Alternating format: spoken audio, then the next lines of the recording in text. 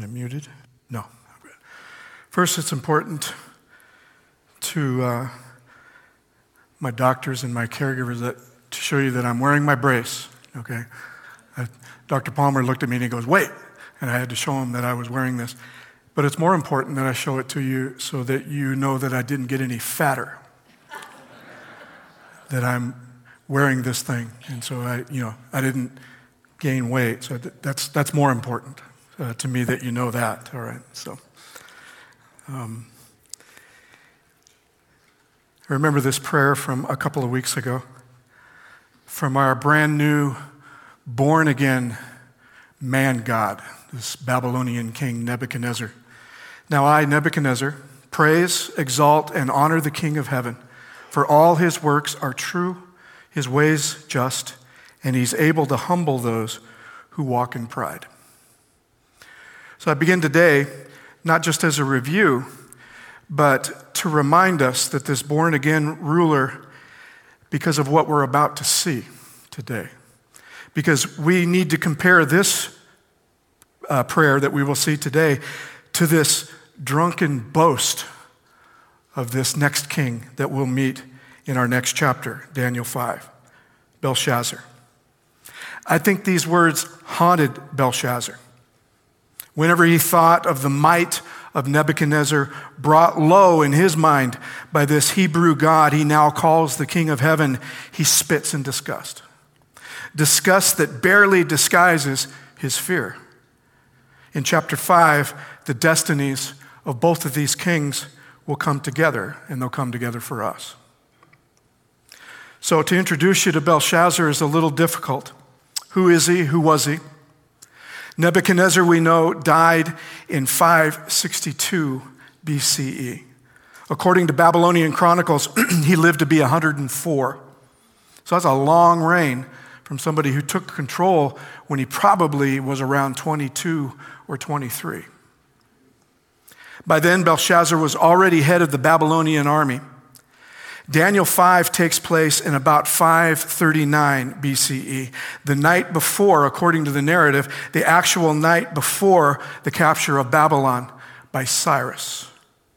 Nabonidus is king at this time, and one problem we used to have with history was that history never mentioned Belshazzar. The Bible was the only book that ever mentioned him.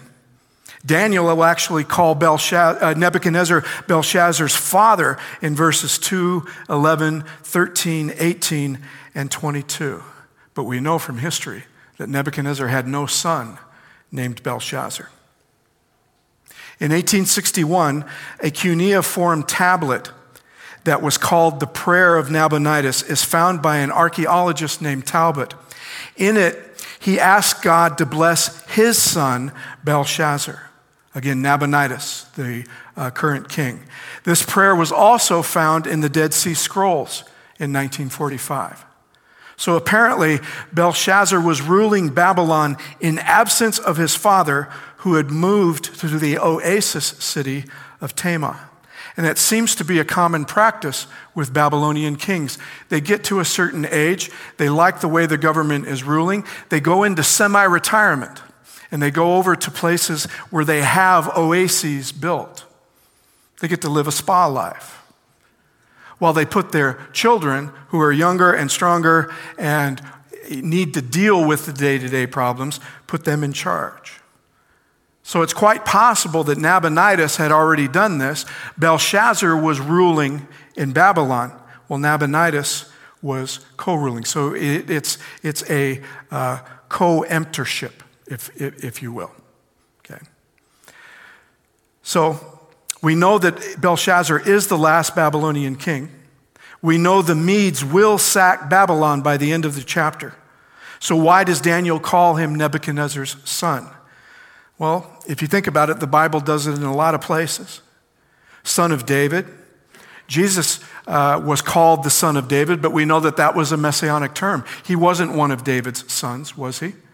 But the term applies to him. In 2 Kings, it is done with Omri and Jehu. That's what history tells us of Belshazzar. So what does Daniel tell us?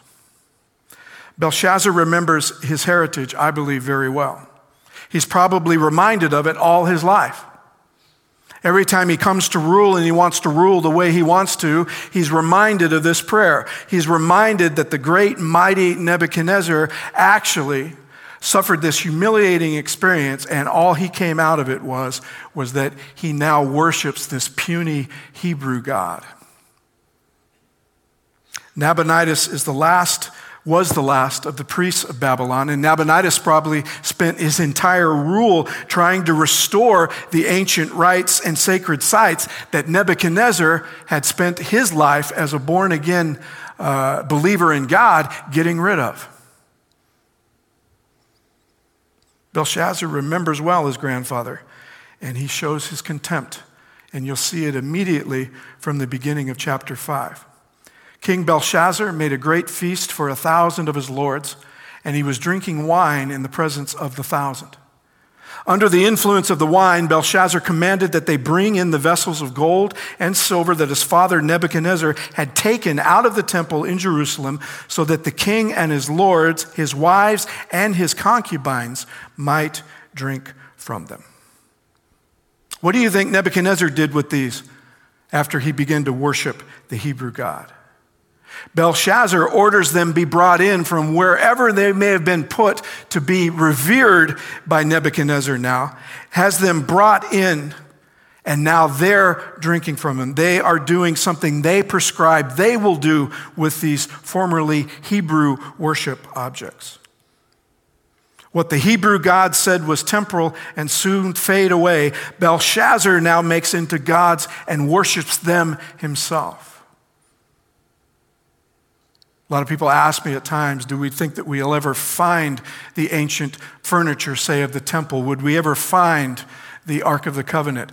I would be shocked if we ever did, because one of the reasons why I don't think we find any of that stuff is because what would we immediately begin to do with it?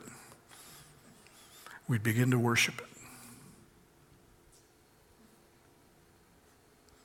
So Belshazzar now makes these cups into his own idols. He publicly now has emancipated himself from his grandfather. I do not stand with my grandfather. My grandfather revered the God that these objects were used to worship. I now defile them openly. Whenever he thinks of his grandfather, that God is always behind him, and he resents this God. Belshazzar is truly disturbed by him. Like I said, I think that he has nothing but contempt for these people and their God, but also there's this fear. There's this fear because he saw what it did to his grandfather, and I think that he has feared this all his life. Belshazzar's paranoid. According to Andre Lecoq, in his book of Daniel, on his book that he wrote on the book of Daniel, he deals with it. He says Belshazzar deals with it the way most do. He will attempt to destroy a truth that torments him by degrading what frightens him. That's where one of the worst characteristics of human behavior come from, is that we tend then to deride that which frightens us. Our very worst ways of treating each other come because for some reason we're afraid. He hopes to desecrate the sacred to prove that it was never sacred in the first place. If you all think that my grandfather had it right, well, look at these worship objects. Look at these objects from that Hebrew God. He's not even strong enough to do anything about it. I'm here openly doing what I want to do. He profanes these objects. And most often, God meets these challenges with what? With silence. It must have been confusing at the least. It must have infuriated some.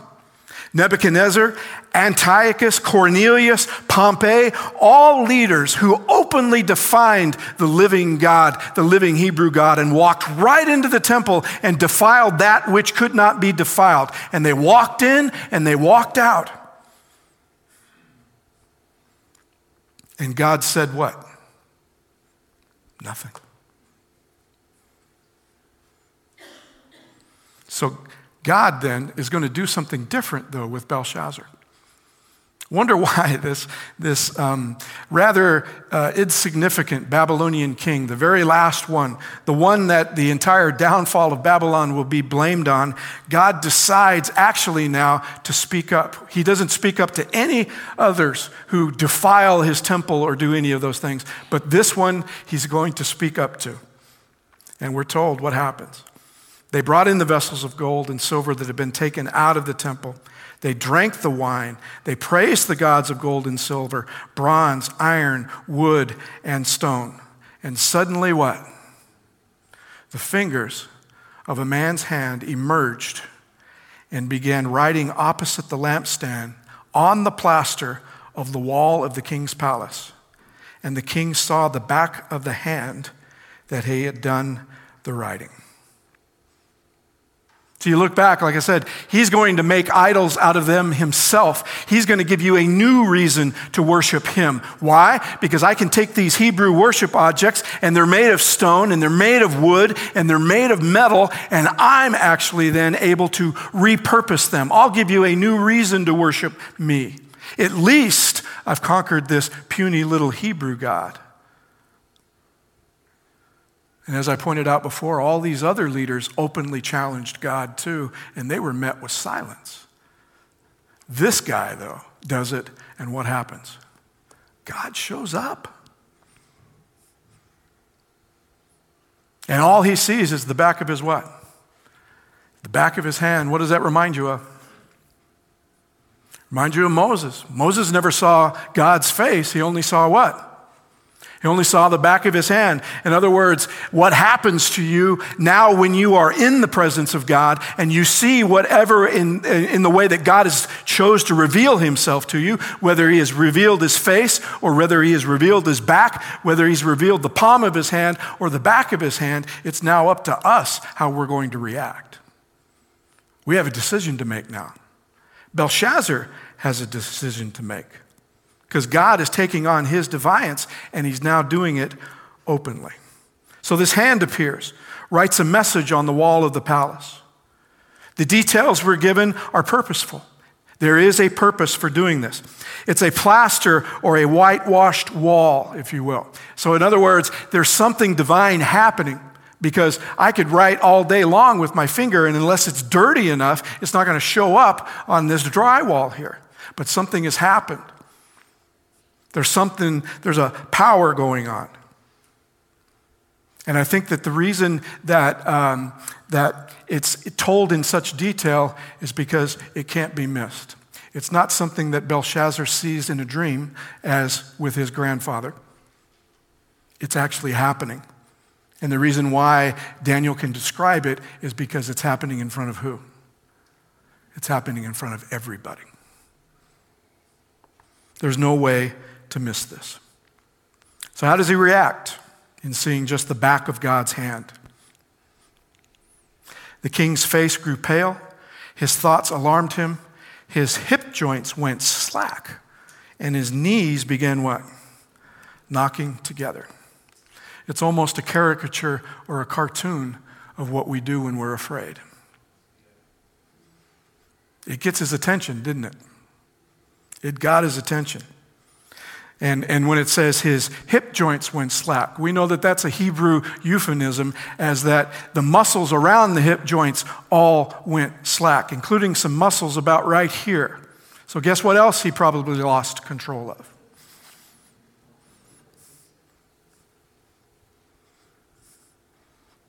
So now he's even more terrified. Belshazzar's getting a little bit of deja vu all over again, though, isn't he? Because he's going to have to do something that his grandfather used to have to do. He's going to have to send for him. He's going to have to send for that guy. No. I've avoided my entire reign to avoid that guy and his God. I won't do it. I won't do it. So he's just going to put up with this agony. And then all of a sudden, there's interjected a voice that we haven't met before. And we're not 100% sure why she is there, but it says that after all this, it says, the queen entered the banquet hall, because of the words of the king and his nobles. The queen spoke and said, "O king, live forever. Do not let your thoughts alarm you or your face be" what? Your face be pale. As soon as that voice echoes through the chamber, Belshazzar goes, "Oh no, not her. Anybody but her." It says she's the queen. Is she? No. Belshazzar's wife is already at the party, drinking with everybody else. Said his wife was there, his servants, and his concubines. That's pretty bold. It's pretty bold to have your concubines in with your wife, but there they are. Okay, so it isn't the queen. The queen is not his wife. And besides, she never would have entered unless she'd been asked for, right? Queen Vashti learned that the hard way. Esther almost learns it the hard way a little later. So who do you think this is? What woman would have such pleasure in the court? There's something about this role, I don't know why, okay? But we see it several times in the Bible. 1 Kings 15:13. It speaks of Asa, who is going through. Asa is one of those kings that brought about reform in Judah. He's going through and he's tearing down all the idols and everything else. And it says in verse 13, it says, he also removed his mother, Maacah, from being queen mother because she made an abominable image for Asherah. Asa cut down her image and burned it at the Wadi Kidron. The queen what? The queen mother. In 2 Kings 11, when Athaliah, Ahaziah's mother, saw that her son was dead, she set about to destroy all the royal family. They still have power. It doesn't matter what happened to their children. There's something that the queen mother has. Jeremiah 13:18 in a prophecy says, say to the king and the queen mother, take a lowly seat, for your beautiful crown has come down from your head. And we see these ladies hanging around long after their sons, the kings, have been taken care of. So this is the queen mother. We assume that it's Nebuchadnezzar's wife. She now represents everything Belshazzar is trying so desperately to avoid. The memory of Nebuchadnezzar. Nebuchadnezzar's God, and especially Nebuchadnezzar's chief counselor, the one he will not send for. This lady shows up and reminds everybody of everything that he wants them to forget.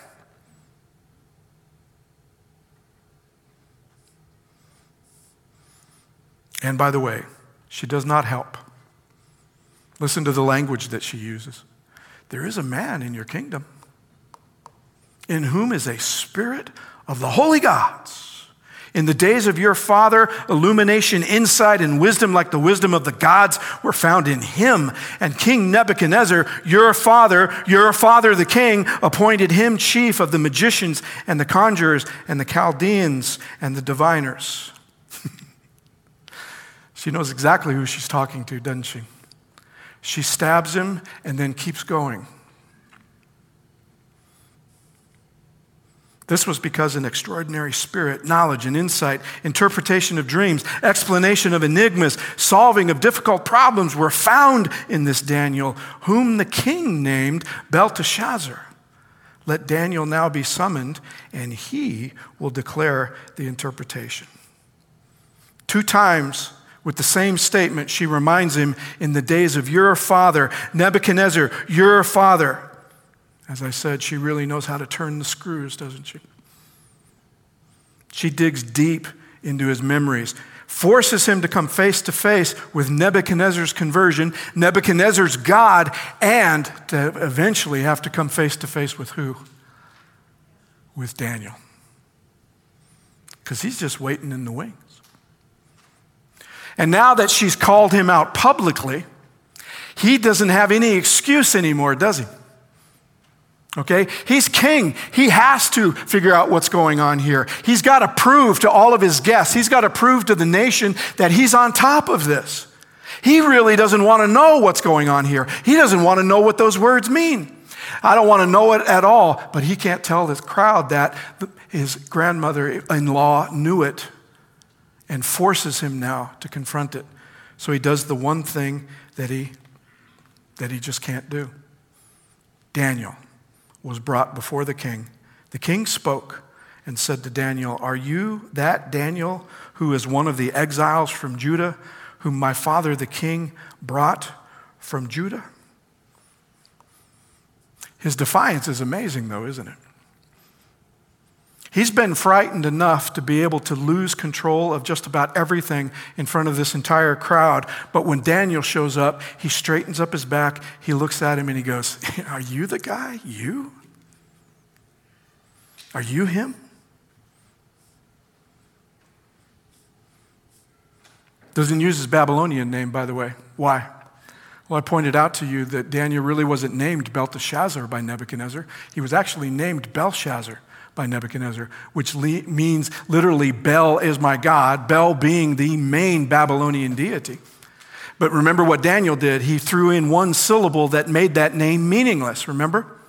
So he doesn't call him that. Belshazzar can't call him the name that his grandfather actually named him because it's his name too.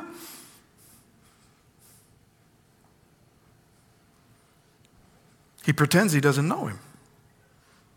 Pretends he doesn't remember where he came from. You think he knows very well who he is? Oh, I do. He makes a statement too. Are you the guy that used to be in exile that my father actually brought here? Reminding Daniel where he came from. Who do you think you are?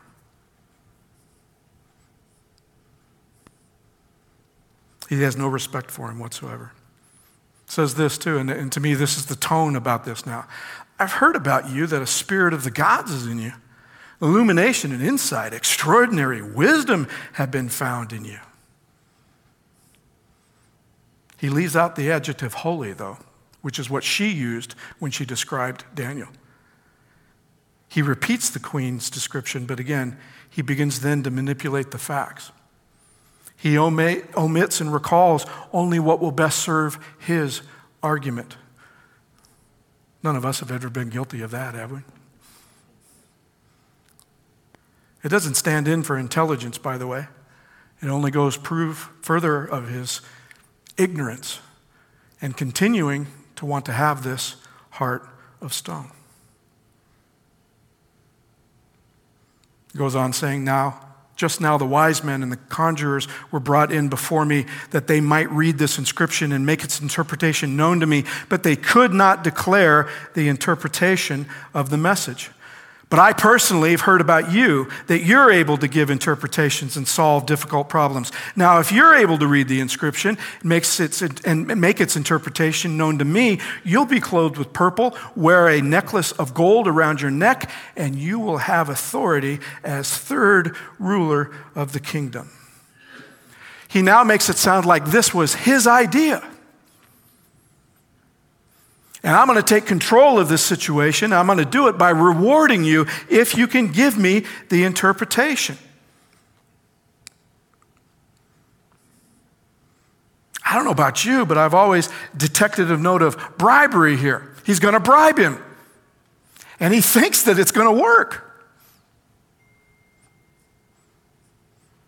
Daniel, don't do what you did with my grandfather. Twist it a little bit.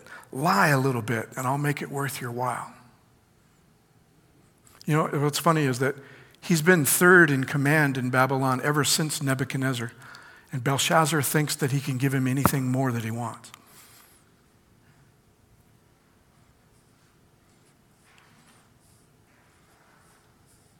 He's staying in power. He's staying in control. I'm going to stay in power. I'm going to stay in control. Reminds you of somebody, doesn't it? Reminds you of Nebuchadnezzar. Then Daniel answered, said before the king, keep your gifts for yourself or give your rewards to someone else. However, I'll read the inscription to the king. I'll make the interpretation known to him. Startling, isn't it? Keep your stuff. I don't want your stuff. And almost there's a hint of, I'll give you the interpretation because I already know what it means. And I'll be happy to give you this interpretation.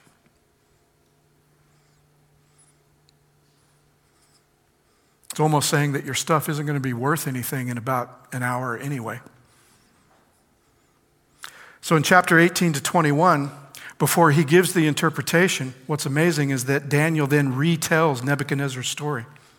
If there's one thing that Belshazzar does not want to hear about right now, it's what? It's his grandfather's conversion. But Daniel retells it word for word. Everything that we studied last week, and we looked 2 weeks ago, we looked at that story. It's the story of absolute human power meeting God. What happens when the most powerful human on the planet living meets the living God? We know what happened with Nebuchadnezzar. What's going to happen now? The human will rely on strength and wealth and might. Belshazzar's already proven that that's his strategy. Relying on his own wealth, his own strength, and his own might. I'll either make you do it or I will bribe you to do it.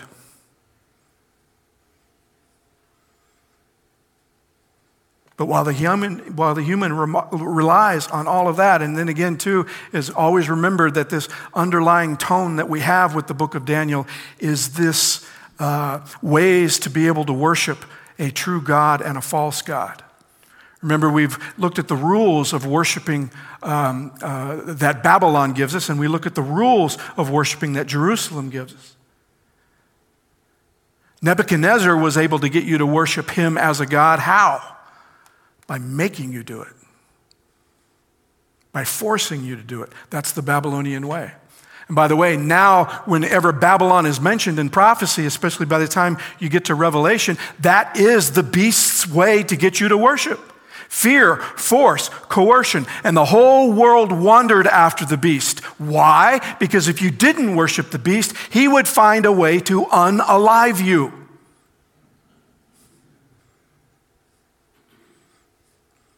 But to worship in the church of the Lamb that was slain, that's a whole nother story. Two different gods, two different forms of worship, two churches.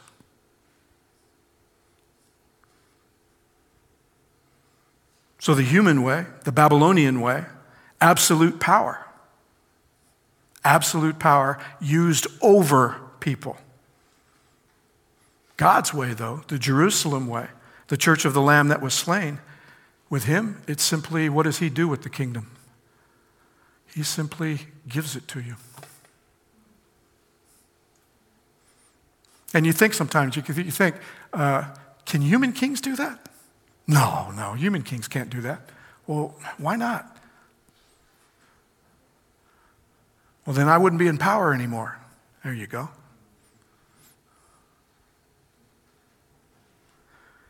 So I think that Daniel actually is more interested in the fact that the inscription is here rather than what it says.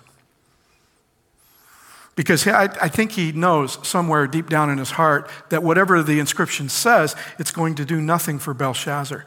But the fact that God has shown up to do this, I think that's what concerns Daniel more. The presence of God. To be able to give the presence of God. Daniel was still able to give the presence of God to Nebuchadnezzar even after everything that Nebuchadnezzar had done for him. And when the love and the respect of Daniel was made manifest in those years, and when Nebuchadnezzar went through what he went through, look what happened when he comes back.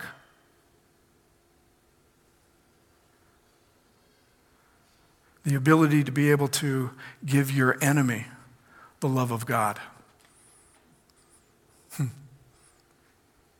I think that would be the fruit of anybody looking to worship the living God. To be able to become more like him. So he turns the story to him. Daniel does. He turns the story then in 22 when describing the... Gilbert, can you get me back here? There we go. Thanks. But you, his son Belshazzar, have not what? You've not humbled yourself. Even though you what? You knew all this. You knew everything that I've told you. You have all the evidence that you need. Your grandfather was living proof, and you still haven't what?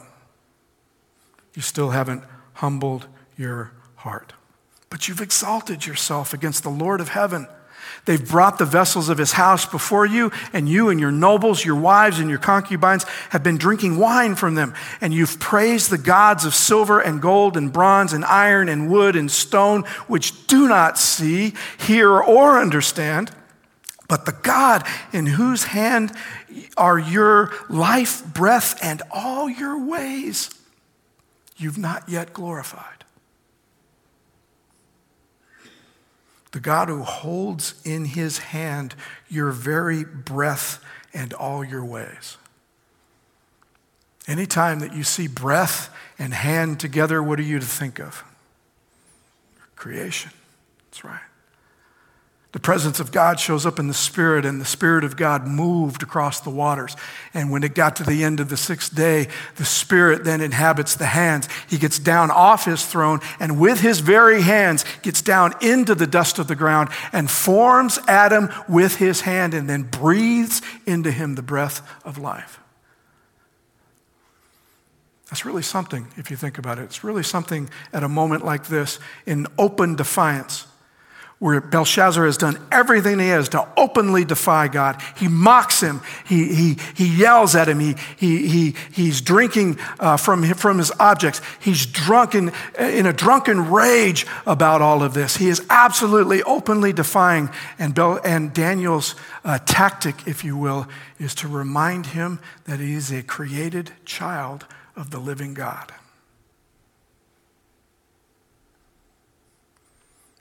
Is it something you'd be able to do?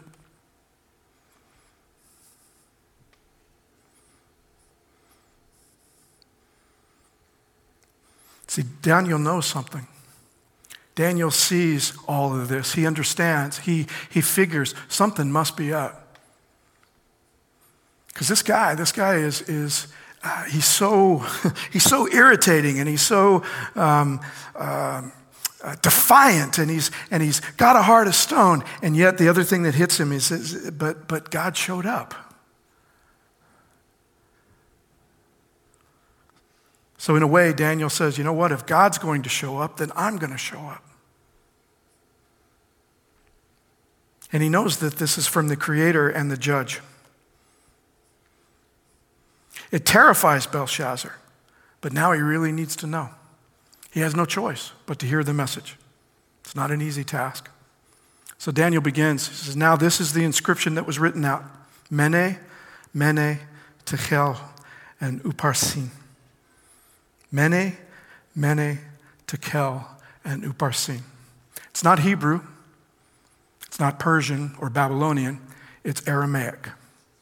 Again, the universal language of the world at the time was Aramaic. It is a less churchy or less temple language than Hebrew. It's more of a common language.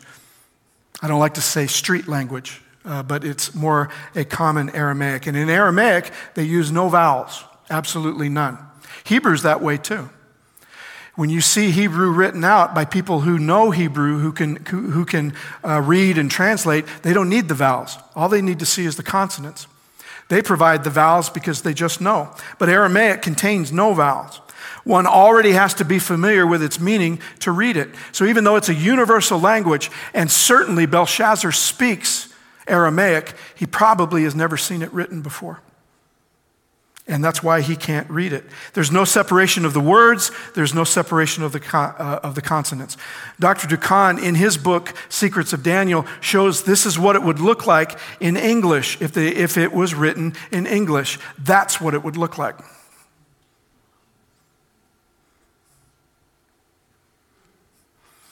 So a hand shows up and writes that out on the wall. I'm as flabbergasted as Belshazzar. So we've seen the message. The message has been up there ever since Daniel walked in. And Daniel says, all right, I'll give you the interpretation. This is the interpretation of the message. Mene, God has numbered your kingdom and done what? Put an end to it. You may still think that you're in power, You may still think that you're in power, but God has already numbered your kingdom and put an end to it. David says that in Psalm 139. Before I even experienced a day, before I even experienced a moment of life, you had already numbered my entire life. Right? He's in control. He's in charge. This is what we attribute God's divinity. He's numbered your kingdom and he's put an end to it. Tekel, you've been weighed on the scales and found deficient. Peres, your kingdom has been divided and given over to the Medes and the Persians. And if you're wondering the difference between Upharsin and Peres, it's the form of the word. Upharsin is the noun of it. Peres is the action, and the action was that the kingdom was divided. So it's the same word. It has the same root, it's just that the action is different. The interpretation is now what Peres is doing, of what Upharsin is doing. And that is, your kingdom has been divided and given over to the Medes and the Persians. By the way, Upharsin, in the form itself, in the root itself, is the word Persian. Peres, Persian. And we already know from the statue who's next, right? The Medes and the who? And the Persians. So on one level, they're all measures of weight. On this one level, okay? This is the inscription that was written out. On one level, it was weight. Mene, it comes from the word mina. It's about 600 grams. Tekel is a shekel. A shekel is 10 grams. And Upharsin, that would be half a mina. This is a message that any street vendor would shout to inform of the weight values of whatever I've got behind the curtain. In a way, it's a street vendor telling everybody what I've got and what it's worth and what I'm about to charge you. Belshazzar would get the hint. From what we know about Belshazzar, okay, is that he was a merchant. He's reported to have been a wool merchant. Now, Daniel will get more explicit. There'll be another level of interpretation to go to. But actually what this is saying is something that Belshazzar would know. And that is by saying these in the weight, this is a liquidation sale. He said that the end is here, right? This is a liquidation sale. Your stock has run out, and this is what it's worth. You ever been to a liquidation sale? Everything must what? Everything must go. That's really what this first level of interpretation is. The second level is that mene derives from a root meaning to count or to assign or to determine. Okay? It appears in chapter 1, verse 5, to count or assign. That word, mene, it appears in chapter 1, verse 5, when it was assigned to the Hebrews what they would eat and what they would drink. That's the same word. It occurs in the Bible only in relation to who is in control. It's about control. Tekel comes from a root meaning to weigh, the language of God's judgment. If you've been judged by God, it means that we've been put in the scales of God. And we are being what? We're being weighed. We're being judged. We put it all in there. 1 Samuel 2:3. Boast no more so very proudly. Do not let arrogance come out of your mouth. For the Lord is a God of knowledge, and with him actions are weighed. We are weighed in the judgment of God. What we know about God is how we're judged. And it can be as plain as how much we weigh. Upharsin derives from a root meaning to break up or to shatter. It occurs in the context of violence. And the prophets use this often in the context of violence because a lot of it was the violence that was already being done to the people and the leaders that needed to take accountability for this. The leaders that came along and said, you guys, you shepherds who are feeding yourselves off the sheep, I put you in charge of them. And you're not taking care of the poor. You're not taking care of the needy. Judgment is being pronounced upon them. Micah 3:3 says, you leaders who eat the flesh of my people, strip off skin from them and break their bones and chop them up for the pot as meat with a kettle. That's this same word, upharsin. So comparing Belshazzar to merchandise being torn to pieces by foreigners, the Medes and the Persians are going to come in and they're going to divide your kingdom. They're going to rip it apart amongst themselves. The only word of the inscription that's plural. Why? Because the new kingdom is a plural kingdom. Medes and Persians. Two shoulders, if you will. When we get to the zoo, it'll be a bear that's hunched up on one side.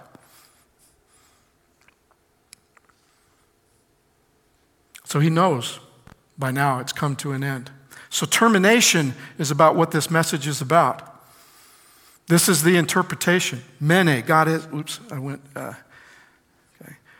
Mene, number, is the end of the stock. Tekel, weighed with a lack or degeneration. And Perez, divided, idea of dissolution. Real quick, why does Daniel add another Mene? Because it makes 4. The word, the number 4 is very important. We have 4 kingdoms. We have 4 beasts. We have so on and so forth. He matches it all up. It is a 4-word description then. Earthly kingdoms won't exceed 4 in history. And for Belshazzar, it happens to hit home, by the way. It hits home right now. There have been 4 kings since Nebuchadnezzar to Belshazzar, which is Nabonidus. 4. Which means this is what? This is it. From 562 to 539, that very night, there have been 4 kings. Belshazzar is Nabonidus' regent, and there will be no more. Belshazzar understands that he's what? That he's it. That he's it. So he has a decision to make. When we're presented with the judgment of God, when we're presented with a revelation of God, we're now in the judgment seat, aren't we? We'll now be judged based on what we decide right here and right now. And we know what Belshazzar decides. Belshazzar gave orders. They clothed Daniel with purple, put a necklace of gold around his neck, issued a proclamation concerning him that he had authority as the 3rd ruler in the kingdom, which, by the way, in a couple hours will mean absolutely nothing, because the kingdom of Babylon will now be the Persian kingdom of Cyrus.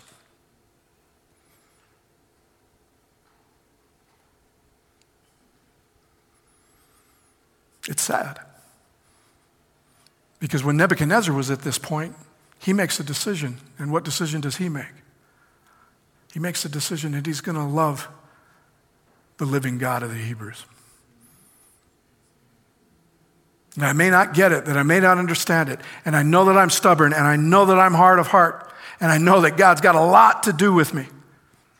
But after 7 years of living like an animal, and now I see a bit more clearly of what Daniel has been trying to teach me, Nebuchadnezzar made a decision. And what's sad is that his grandson makes the what? The opposite decision. They give the orders. He refuses to believe, and he heeds Daniel's prophecy.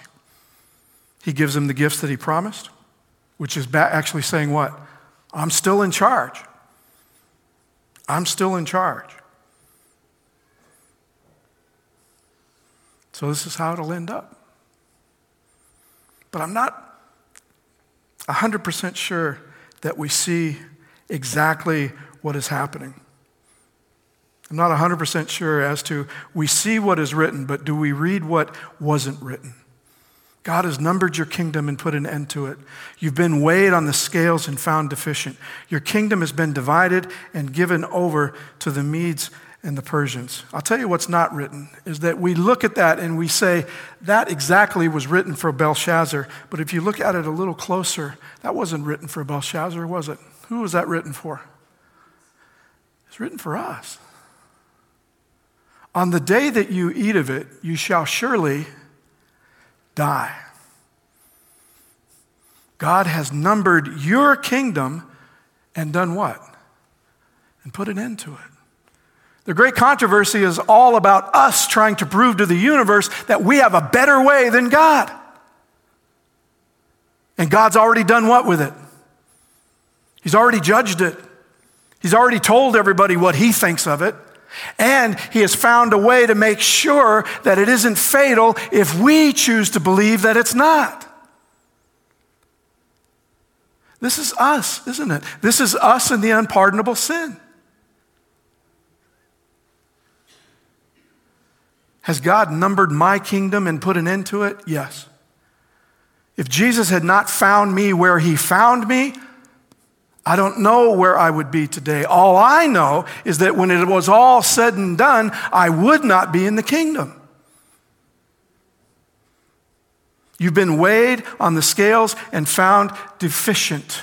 All have sinned and fall short of the glory of God. Your kingdom's been divided and given over. Your kingdom will keep going.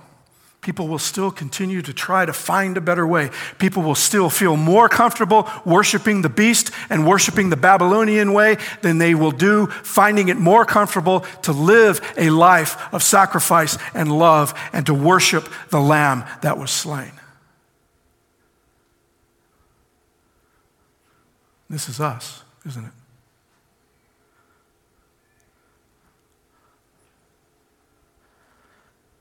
We're all unpardonable, aren't we? If it weren't for Jesus, would we even have an idea or an inclination that we could be pardoned?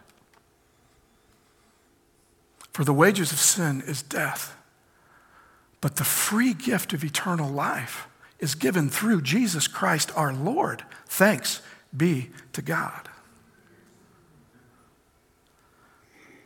And what's not written here is God's presence in the whole thing. I want you to notice something. That when Nebuchadnezzar, when it was time for him to make his decision, when he absolutely was on the verge of committing the unpardonable sin, and when Belshazzar is now on the verge of committing the unpardonable sin, who shows up in their life? God does. God showed up to Nebuchadnezzar and gave him a dream. God shows up to Belshazzar and actually shows him his physical presence.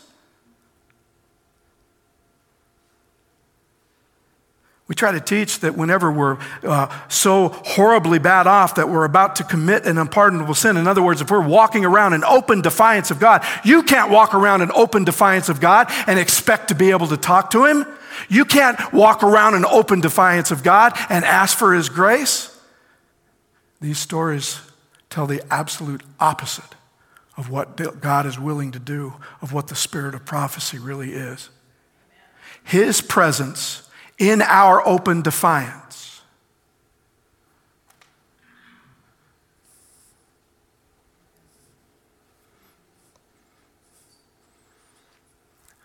And God's trying to show us.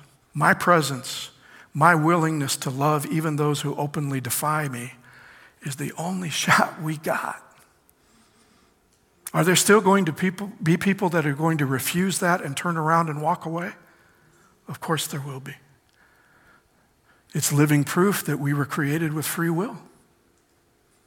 It'll be dead proof that we were created with free will. On the day that you eat of it, you shall surely die. Moses says, today I've put before you life and death. If I were you, I'd choose life. Why? Because it's right here.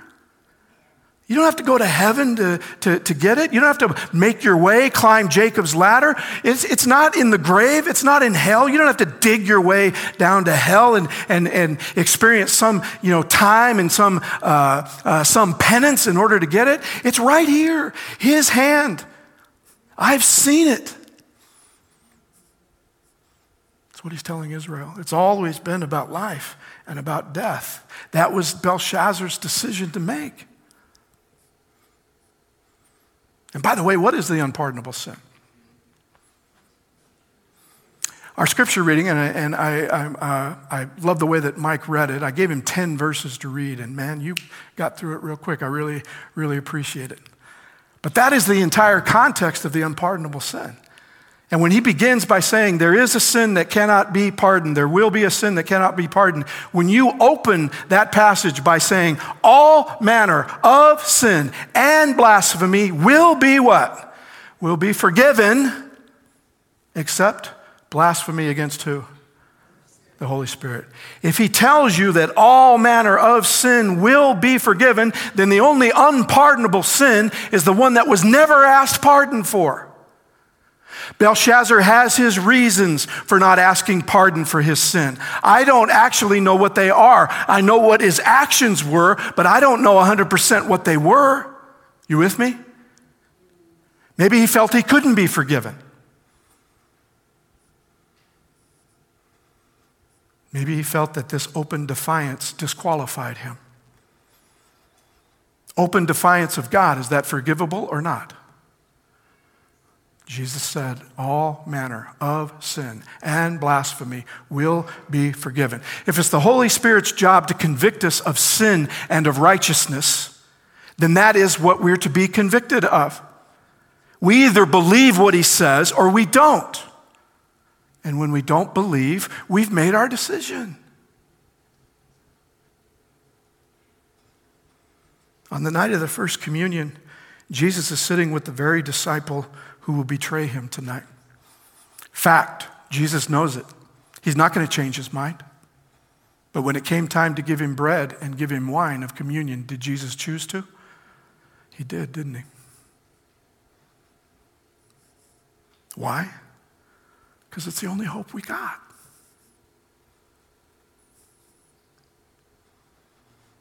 He was Judas's only hope. The unpardonable sin is the sin that was never asked pardon for. Because if you ask pardon for sin, what's going to happen to you? You will be forgiven. So it's interesting. So from his presence, the hand was sent, and this writing was inscribed. From whose what? From his presence. Listen to Jesus' echo in that. Therefore, I tell you, people will be forgiven every sin and blasphemy. God showed up to give Belshazzar an opportunity to be forgiven of his sin and his blasphemy. Jesus said, the only shot you got at doing it, Judas, is I need to be present with you. I need to offer it to you. God showed up to offer it to Belshazzar. He just happened to choose not to. He shows up to his grandfather, and he chooses to.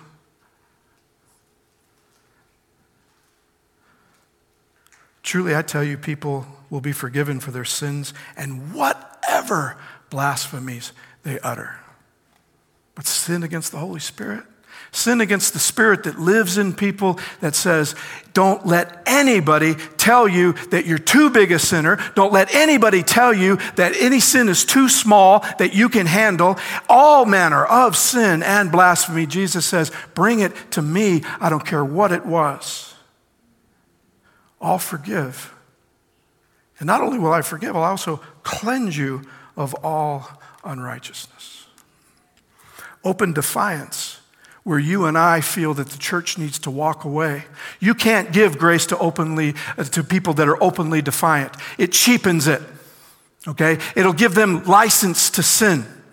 We make up all kinds of excuses of that there are people that you cannot give grace to. And to me, the prophecies of Daniel have been living proof that that simply is not true. Two of the most defiant people that ever lived, God shows up in his grace to be present with them, to take them up to the moment to where they decide. That's the spirit of prophecy to me. And again, this to me is why the felts mean as much as the zoo to me in the book of Daniel. Real quick, Maury Venden shares this story with us about a born-again, the way that he puts it, the way that Elder Venden puts it. He knows that there's not really a politically correct term, so he says, he was a biker, okay? He was a biker gang dude, okay? This biker gang dude, okay? I just love the way that he describes it. And he went to a George Vandeman evangelistic series, and he was converted. He was born again. And he was convinced after a few weeks of being in this church that he wanted to proclaim the gospel. So there were a couple of members of his church that sends him to La Sierra. Go to La Sierra, study theology. I think you'd make a great pastor. So he pulls into La Sierra on his bike with no sleeves and looking exactly the way you're picturing right now. And he's trying to live the life. And then the rules that were in the church that he had to live by were one thing. Now he's on this school and in this campus and the rules of the dorm. And he goes, I can't do it. I cannot do it. I simply cannot live this life. And he's had it. So he gets up from his dorm room one night at about 11 o'clock and he walks across the field. That's back when Riverside had a whole lot of fields. There are no fields in Riverside anymore. But there were huge lots of fields. And he stood on an irrigation pipe, and he openly defied God. He openly just opened up on him, telling him that he could take this life and hang it in his ear, because I've never been more frustrated. I've never been more condemned. I've never felt more judged. And I've had it. And he tells the story, he says, as he was doing that, the cows actually got up from the field and they began to wander over to the irrigation pipe. And by the time he was finished, he had an entire audience of cows that were kind of looking at him like this. He went back to his room completely unburdened. Completely unburdened. He said, I never felt more free. Decided he was going to lay down, take a nap, wake up in the morning, hop on his bike, and leave this church in the dust. When about an hour and a half later, he woke up to the softest, warmest, glowing presence of God in that room. He said, after what I said to him, he can still show up like that. It's a love I don't understand, but it's one I'm no longer going to deny. Yeah, we have Belshazzars, and we have Nebuchadnezzars. We have biker gang dudes. And then we have us. We can't give what we don't have. If you don't feel you can pardon somebody, then we have to ask ourselves, where in my life have I not asked for pardon? What am I still willing to hold on to?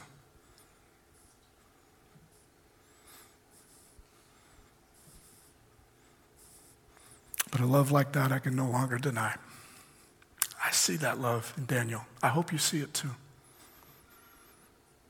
Again, that's why I think we should spend time in the felts before we rush to the zoo. We're almost to the zoo. It's okay. A couple more felts, all right? Thank you all for a little extra time today.